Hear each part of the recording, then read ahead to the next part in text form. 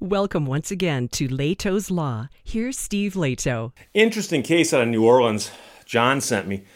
And if you sue somebody, you get a judgment against them. And then to get them to pay the judgment sometimes takes some work, but you can usually get it so long as the person doesn't go bankrupt. So if you get a judgment against a big entity like a city, usually you get paid, but there might be hoops to jump through.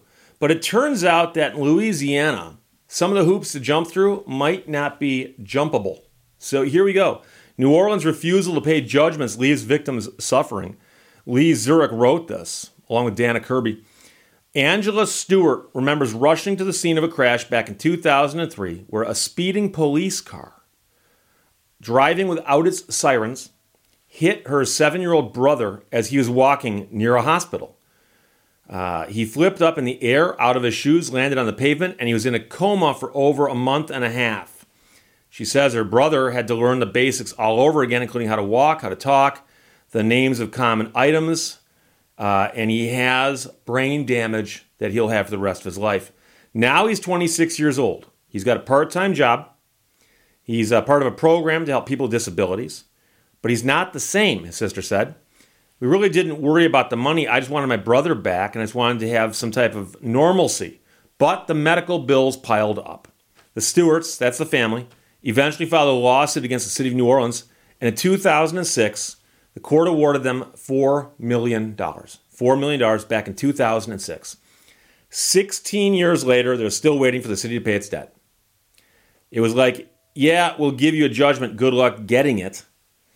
The Stewarts are not alone. In nearly 500 separate cases, the city of New Orleans owes more than $36 million in unpaid judgments. 4 of those judgments go back as far as 1996. The reason is an obscure provision of the Louisiana Constitution that basically allows state governments to be sued and lose and not pay. The Constitution says the funds can't be seized and can only be paid out if the government appropriates the money.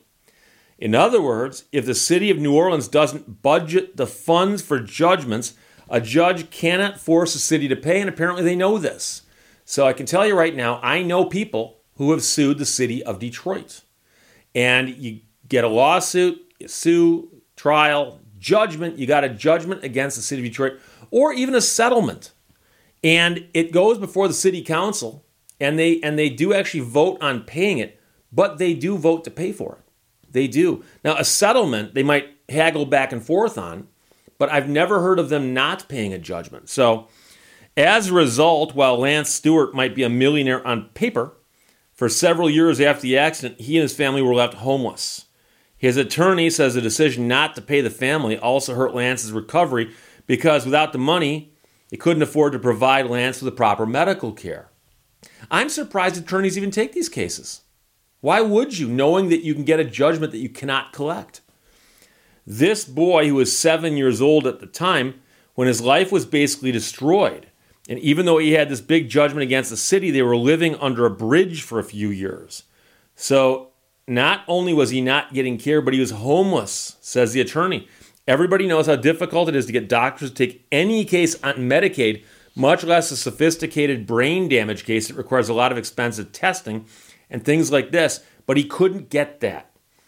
2018, New Orleans paid the Stewarts and others 10% of what they were owed. And for Lance, that barely covered the medical bills. So for some odd reason, they agreed we'll pay 10% of it. Not the whole thing, just 10% of it. What's ironic about it is that if you owed the city money and you said, well, look, I'll pay you, but can you wait 15 years and then I'll pay you 10%? They'd laugh you out of court, the attorney says. The cases the city owes money on are wide-ranging. New Orleans also has refused to pay a contractually obligated amount to a company that helped the city recoup millions of dollars. George White's company, Municipal Administrative Services, audits utilities. And in a 3-year period, he audited the former phone company Bell South and its agreement with the city. After the audit, the city sued Bell South and got $33 million as a result. In return for those savings, the city refused to pay White a dime for his auditing work. White says the city owes him about $1.3 million. In 2005, a judge ruled the city owed Municipal Administrative Services, that's his company, the money, but White still sits on a long list of unpaid judgments. White estimates he's spent $600,000 on legal fees, but he says part of the reason he continues to fight after 20 years is for other people on the list who are also owed money. The man did his work back in 1996, 97, and 98. He did the work last century. He hasn't been paid yet. Over the years, White's company's done work for about 100 cities. He says New Orleans is the only city that has not paid the bill. Meanwhile, Angela Stewart says while the city refuses to do the right thing for her brother, she also feels ignored by public officials since the accident. She says no one has ever contacted them. She says it's not about the money. It's about that nobody cared. Nobody cared this cop ran over a child. Nobody cared that this child has brain damage. Nobody cared. And the only way it seems to make someone care is to let them know that we're coming for your money. The city's decision not to pay the money owed the Stewarts left them with their bank accounts drained, unable to pay bills, and, as noted, at one time homeless. So there's more to the story than that. But the crazy part about this, and this is from WVUE, by the way,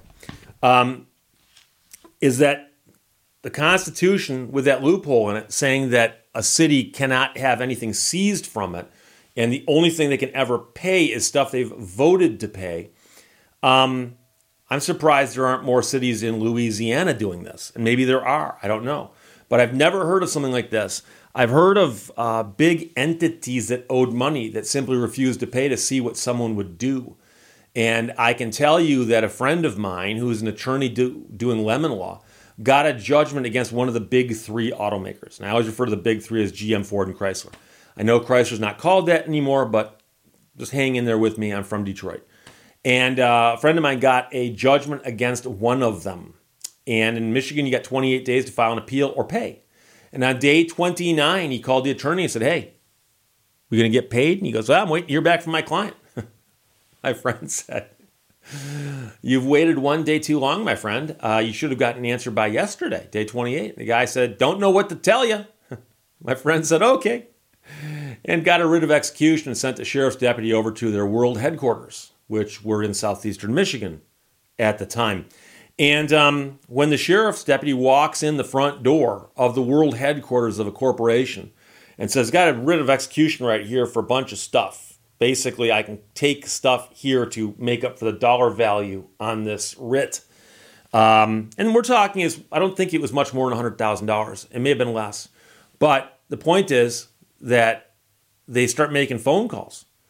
And the sheriff's deputy goes, you can make all the phone calls you want. Unless someone hands me a check real fast, I'm going to start hauling stuff out. And remember, he's got a badge and a gun. And he can haul out things like, phone systems, chairs, computers, coffee tables, whatever else they have in the lobby of a world headquarters of a car company. And he often would bring a moving truck with him. Because I've used this guy before. He's good. And lo and behold, somebody shows up frantically in the lobby asking this guy who he is, where he's from, and they look at the writ and they realize it's real. And the strangest thing happens. A check appears within minutes. And the guy goes out, gets his moving truck, and drives back to my friend's office and hands him the check. But you'd be surprised. Big corporations, if you don't push them, they might just go, let's just wait and see what happens. And they're hoping they can wait people out. Some people go away. Some people die. Some people, all kinds of things can happen. But the weird part here is that the city can just decide not to pay, and there's no adverse action. Nothing bad happens. That's crazy. That is crazy. But obviously, it's in the Louisiana Constitution.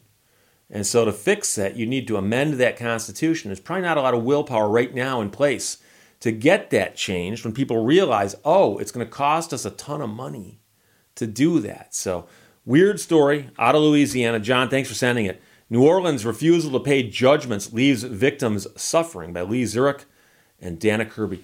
Questions or comments, put them below. Let's talk to you later. Bye-bye. Thank you for watching Leto's Law. One advantage of talking to yourself is that at least somebody's listening.